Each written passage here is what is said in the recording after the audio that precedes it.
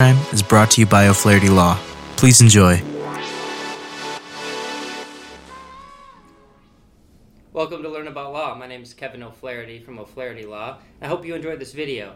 If you need some help, please feel free to give us a call at 630-324-6666. That's 630-324-6666. Thanks for watching.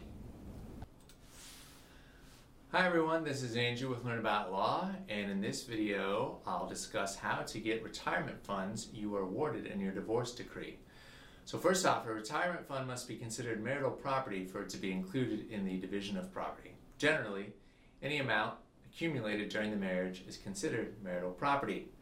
The retirement account will be valuated, usually by the account administrator, and then it can be included in the calculation of marital assets.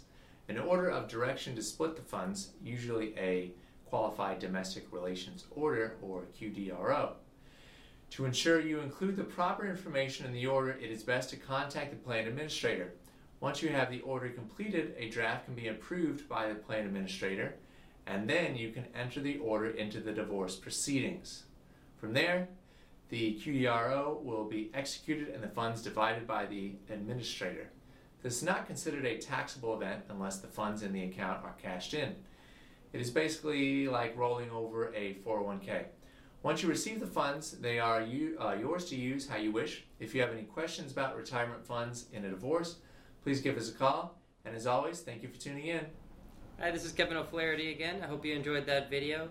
We have many geographical locations for your convenience, so if you need some help, give us a call at 630-324-6666. That's 630-324-6666. Thanks again.